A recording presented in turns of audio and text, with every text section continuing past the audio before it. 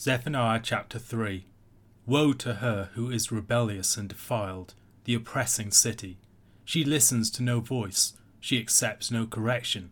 She does not trust in the Lord, she does not draw near to her God.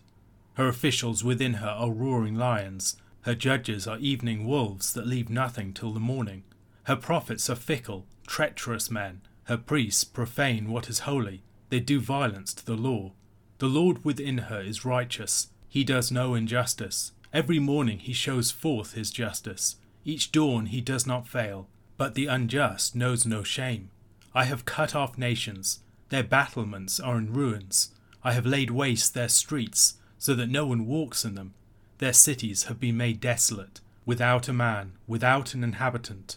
I said, surely you will fear me, you will accept correction. Then your dwelling would not be cut off according to all that I have appointed against you. But all the more they were eager to make all their deeds corrupt. Therefore wait for me, declares the Lord, for the day when I rise up to seize the prey. For my decision is to gather nations, to assemble kingdoms, to pour out upon them my indignation, all my burning anger.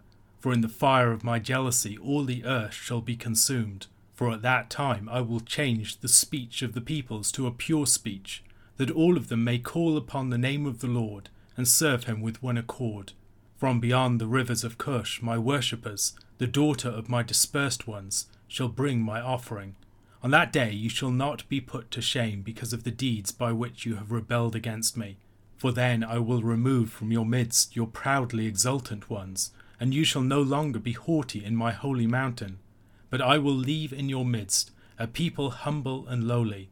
They shall seek refuge in the name of the Lord. Those who are left in Israel, they shall do no injustice and speak no lies, nor shall there be found in their mouth a deceitful tongue.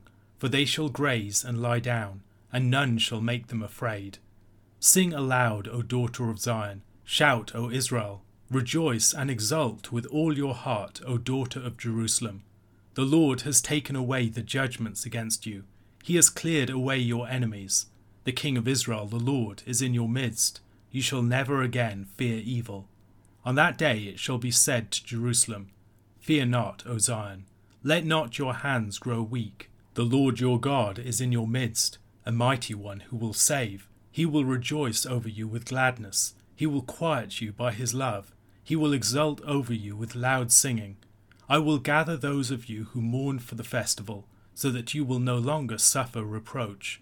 Behold, at that time I will deal with all your oppressors, and I will save the lame and gather the outcast, and I will change their shame into praise and renown in all the earth. At that time I will bring you in, at the time when I gather you together. For I will make you renowned and praised among all the peoples of the earth, when I restore your fortunes before your eyes, says the Lord. Much of Zephaniah chapter 2 was a woe oracle addressed to various nations, to Philistia, Moab, Ammon, and Assyria. Chapter 3, the final chapter of the prophecy, opens with a new woe oracle, this time addressed to Jerusalem. However, the hearer of the beginning of this woe oracle is not immediately told that the addressee is Jerusalem. We might perhaps initially think that another of the cities of the nations is being condemned. The addressee is described as rebellious and defiled, and as the oppressing city. It is only in the next few verses that it becomes clear that Jerusalem is in view. This alone serves to underline the ugly truth that Jerusalem has become like one of the pagan cities of the nations. So fully has she adopted their ways. There is a possibility of an arresting pun or wordplay raised by Thomas Renz here. The word used here for oppressors is elsewhere more commonly encountered as a noun, as dove or Jonah. This would give us city of Jonah, which in the immediate context would make us think of Nineveh, although the city being addressed is manifestly Jerusalem. Once again, this would serve to accentuate the ambiguities of the addressee and the ways in which Jerusalem has become indistinguishable from the oppressive, idolatrous cities of the nations. The city is condemned for its willfulness and moral corruption. The stubborn rebellion of Zion is displayed in its refusal to listen to counsel, discipline, or correction, and its resistance to the Lord, whom she neither trusts nor serves. The condemnation of the city focuses upon the leaders of the people. The rulers and authorities are compared to devouring predators, who chiefly operate under the cloak of darkness. Jerusalem's officials are similarly creatures of violence, who rather than guarding the people, prey upon the vulnerable. From the civil authorities, Zephaniah turns to the religious authorities. Prophets are supposed to be faithful messengers of the Lord, but have become untrustworthy and unreliable deceivers. Priests are supposed to be guardians of the holy and upholders of the law. However, they profane what is holy, treating the things of God with little concern and doing violence to the law. In sharpest contrast to the injustice of the authorities, the Lord, who dwells in the midst of Jerusalem, is unwaveringly righteous and just, the light of his truth as dependable as the dawn. The shamelessness of the sinful leaders of Jerusalem is seen more fully against the foil of the Lord's righteousness and truth. The period running up to the destruction of Jerusalem was one during which the whole face of the region was dramatically transformed. From the high watermark of the power of the Neo-Assyrian Empire, with the overthrow of Thebes, to the fall of Nineveh and Haran and the Battle of Carchemish, the great powers of the region were dramatically changed. In all of this, the hand of the Lord had been at work, fulfilling his word, bringing great nations low and raising up new powers in their place. Verse 6 describes the desolation and devastation left in the wake of this, the destruction of cities, their walls and their citadels, the desolation of their now empty streets, and the depopulation of places that were once full of people. Of course, this was not the first time that the Lord had done this. The pages of Israel's histories were littered with accounts of the humbling and destruction of once proud powers. Reflecting upon current events and the events of the last few decades, in addition to the accounts of their longer-term history, Israel should have recognized the hand of the Lord and humbled itself before him. Each new reversal in the region was another warning to Jerusalem that its time would also come very soon. However, rather than heed the warnings, at each warning Jerusalem had merely become more brazen in its sin, hardening its heart.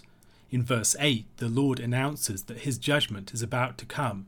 As in places like the book of Jeremiah, the judgment is described as a universal judgment about to fall upon all of the nations, notably including Judah. The whole earth will be consumed by it, even Babylon when its time comes. We might expect an elaboration upon the destruction that the Lord will effect, yet in the verses that follow we are surprised by a prophecy of salvation. While the nations were in rebellion against the Lord, as Judah also was, the Lord is not merely going to bring them down as he has declared. On the other side of judgment, he is going to effect transformation. In Genesis chapter 11, the nation's speech had been confused at Babel. The people had been all of one lip and one speech, but the unity of the people was used for the hubristic project of the building of the tower and city of Babel, designed to set up their dominion against the Lord's. The Lord here promises a sort of reversal of Babel, not merely in frustrating the Babelic projects of Assyria and Babylon, two nations associated with Nimrod and the original empire of Babel, but in accomplishing a true unity of the nations in the place of their false unity. The Lord is going to transform the lip of the peoples to a pure lip, one manifested in united worship of the Lord. It is not entirely clear where the Cush of verse 10 is located, whether it is Mesopotamian or the Nubian Empire. It is most likely that it is the latter though, and the arrival of worshippers from such a great distance, from the very ends of the known world, would be an indication of the extent of the worship of the Lord and the way that it would spread over all of the lands. The daughter of my dispersed ones might be a reference to the exiles of Judah. Perhaps the image is of the nations coming to Jerusalem, not now to make Jerusalem a sacrifice, as in chapter 1, but to bring Israelites once exiled as tribute to the Lord. In that time, the character of Jerusalem would be transformed. The once proud and rebellious city, humbled on account of its iniquity, would now be freed of its shame and populated no longer by the haughty, but by a humble and lowly people, a godly remnant that would seek the Lord and find security in him as their shepherd. In contrast to the current rulers of Jerusalem, they would not be corrupt or unjust, and as the Lord promises concerning the nations, their tongues would also be changed, their now truthful speech corresponding to the pure lip that the nations would be given. After the judgment and their restoration, Jerusalem and Israel will have reason for celebration and rejoicing. The slate will have been cleaned, the sentence concluded, the enemies removed. The Lord will once again be in the midst of his people as their true and mighty King, giving them security, safety and strength, releasing them from the tyranny of fear. Not only will Jerusalem be rejoicing in the Lord, however, the Lord will be rejoicing over Jerusalem. We encounter similar imagery in Isaiah chapter 65 verses 18 and 19. But be glad and rejoice forever in that which I create. For behold, I create Jerusalem to be a joy, and her people to be a gladness. I will rejoice in Jerusalem, and be glad in my people. No more shall be heard in it the sound of weeping and the cry of distress. The meaning of the expression the ESV translates as, "He will quiet you by his love," is variously understood. Some take it as the ESV translates it, as a reference to the Lord's soothing of his people. Fanny Snyman takes it to refer to the Lord's refraining from reacting in judgment to his people. Renz takes it to refer to the Lord's joy in the silent contemplation of his people, not merely in the exuberance of loud song. Verse 18 is extremely difficult to translate and to understand, leading Adele Berlin to call it unintelligible. However, as Snyman argues, in context the general meaning seems to be fairly apparent. There will no longer be cause for sorrow at the festivals. As the Lord has saved the people and raised them up, they will no longer suffer the reproach of the nations. Indeed, as the following verses declare, for Jerusalem's former shame will be given glorious renown and praise, as their fortunes are reversed and their reputation exalted. A question to consider: how might this chapter be seen as a fulfillment of the Lord's purpose in calling Abraham? Matthew chapter 13, verses 44 to 58. The kingdom of heaven is like treasure hidden in a field, which a man found and covered up. Then in his joy he goes and sells all that he has, and buys that field. Again, the kingdom of heaven is like a merchant in search of fine pearls, who on finding one pearl of great value, went and sold all that he had, and bought it.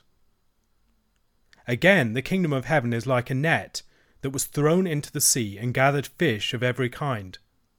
When it was full, men drew it ashore and sat down and sorted the good into containers, but threw away the bad. So it will be at the end of the age. The angels will come out and separate the evil from the righteous, and throw them into the fiery furnace. In that place there will be weeping and gnashing of teeth. Have you understood all these things? They said to him, Yes. And he said to them, Therefore every scribe who has been trained for the kingdom of heaven is like a master of a house, who brings out of his treasure what is new and what is old. And when Jesus had finished these parables, he went away from there, and coming to his hometown he taught them in their synagogue, so that they were astonished, and said, Where did this man get this wisdom, and these mighty works? Is not this the carpenter's son? Is not his mother called Mary? And are not his brothers James and Joseph and Simon and Judas? Are not all his sisters with us? Where then did this man get all these things? And they took offense at him.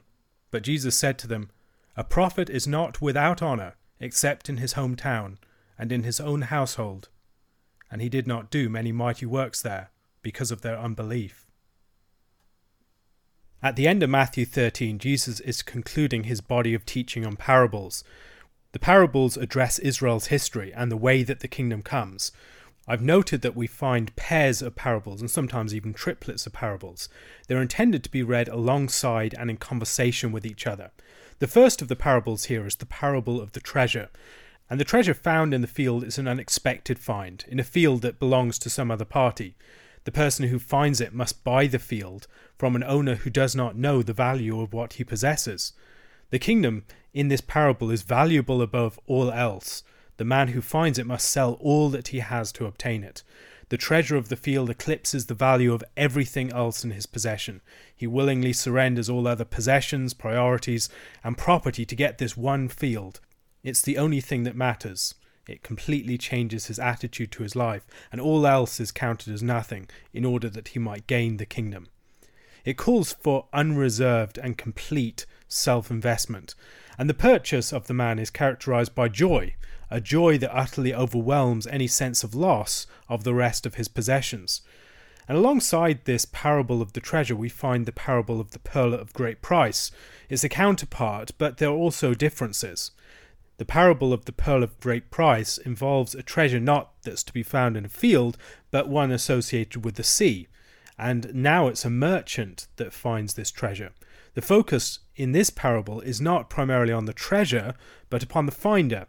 In the first parable, the parable of the hidden treasure, the kingdom of heaven is likened to treasure hidden in a field. But in this one, the kingdom of heaven is likened to the merchant in search of fine pearls. The first parable emphasizes joy, surprise, and hiddenness, but the second doesn't, even though it has seeking as a key element. The second focuses on the surpassing character of one particular example of a group of things being sought. So he's seeking for pearls, and he finds this one particular pearl, a pearl that is of greater worth than any other. And so he begins by seeking for pearls, more generally, and he ends up in possession of one particular pearl. The parables have different nuances. They both emphasize the value of the kingdom, and the appropriate action that must follow is emphasized, that this selling of everything to obtain this one thing. But the first one seems to have a focus more upon the land. We can think about the parable of the treasure perhaps as a parable concerning Israel. There is this great treasure, the treasure of the covenant, hidden in this field of Israel. And yet this hidden treasure of the covenant and the kingdom is not valued by the people who own it, is not truly recognized for what it is. But the person who recognizes it, whether that's a faithful Jew, or whether it's Christ himself, or whether it's some Gentile proselyte, that person, recognizing the true value, is willing to make the necessary sacrifice to obtain it. The parable of the pearl of great price may be speaking more from the perspective of a Gentile God-fearer, or some other person who's coming upon the treasure of the covenant of Israel. Among all these other nations, there is this one particular pearl of great price, and when he discovers the value of the covenant, when he discovers the value of the kingdom of Israel, he's willing to sacrifice everything to obtain it. And so, as we've recognized already, paired parables need to be read alongside each other, recognizing that they are both similar and different. They have slightly different shades of nuance. They emphasize different facets of the kingdom, but placed alongside each other, they'll often reveal more than if they're read in detachment from each other. The parable of the dragnet follows, and even though the parable of the dragnet is not next to the parable of the wheat and the weeds, there seem to be a great many similarities between them. Sorting of good and bad, weeping and gnashing of teeth, the angels, the end of the age, division, all these sorts of things. But there are differences. There's no enemy involved in the parable of the dragnet. There's almost an entire focus upon the negative punishment. We do find background in the Old Testament as well. Can maybe think of Habakkuk chapter 1 verse 14 to 17.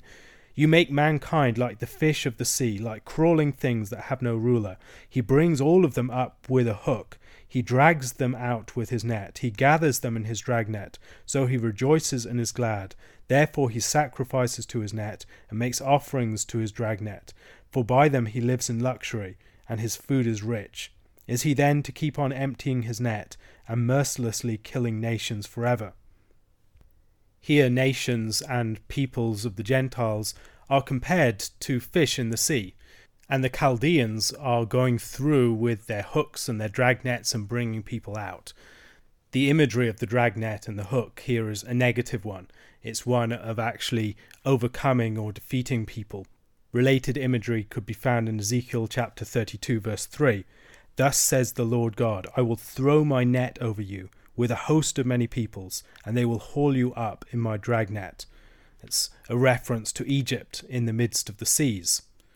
But there are positive uses of the language of the dragnet too, and of fishing. In chapter 47 of Ezekiel, verses 9 following, and wherever the river goes, every living creature that swarms will live, and there will be very many fish. For this water goes there, that the waters of the sea may become fresh, so everything will live where the river goes. Fishermen will stand beside the sea. From En-gedi to En-eglaim, it will be a place for the spreading of nets. Its fish will be of very many kinds, like the fish of the great sea. So the dragnet can be used as a symbol both of blessing and of judgment. As in the case of the pearl of great price, as a sea parable, this relates chiefly to the Gentiles, as distinct from Israel. So Israel has gathered a great many people from the nations who believe in or have pledged adherence to the God of Israel, and they are going to be divided too. This is the parable of the dragnet. Jesus concludes this body of teaching by speaking about the scribe trained for the kingdom of heaven. Once again, Jesus is giving a saying that explains his use of parables. There are 3 blocks of parables here, each with an explanatory statement, and this is the one in this particular body. It particularly relates to the disciples who will become teachers in the kingdom, and they are to bring out both old and new things. Now, we can see this maybe as bringing out truths from the Old Testament and maybe bringing out new truths of the gospel. But it could also be a reference to what Jesus has already spoken about. He's spoken about things that righteous men and prophets long to see and hear, and also to things hidden since the foundation of the world. The things that the righteous men and prophets long to see and hear are the things that are new that Christ is bringing about through his ministry. But the things hidden from the foundation of the world are treasures that have been there all the time, the oldest things of all, but yet they've never truly been revealed. So maybe what they're bringing out are not just the new things that are being accomplished by Christ, but the very old things that are being brought into the light by Christ. When we read the Old Testament as Christians, we're not just bringing out truths that have been known since time immemorial. We're revealing something about what is old in the light of Christ. The old treasure that has been hidden is being disclosed, and now people can see its true value. Following this teaching, Jesus spends time teaching in the synagogue of his hometown. And Jesus has already challenged the primacy of biological family ties at the end of the previous chapter. And here his hometown's presumed familiarity with him and his identity prevents them from seeing him. They just see him as the one that they're familiar with, as the son of the carpenter. They know his family and his relatives. They know his mother, his brothers, and his sisters. And they cannot see beyond that. They cannot see that this man from Nazareth could be anything more than a mere carpenter's son. We should recognize here the ongoing themes of hiddenness that have been in this chapter are once again at play in their failure to recognize who Christ is. Also the themes of division. People are being divided on the basis of their failure to or ability to recognize Christ. And here in Jesus' own hometown, there are people who are hearing but not understanding, seeing but not perceiving. A question to consider. There are 2 key parables in this section that speak of selling everything in order to obtain the kingdom. Jesus has already taught concerning our relationship to wealth in the Sermon on the Mount, and here he returns to themes that invite reflection upon economic attachments and commitments and priorities. How could we reassess our economic values in the light of the teaching of the parable of the pearl of great price and the treasure in the field?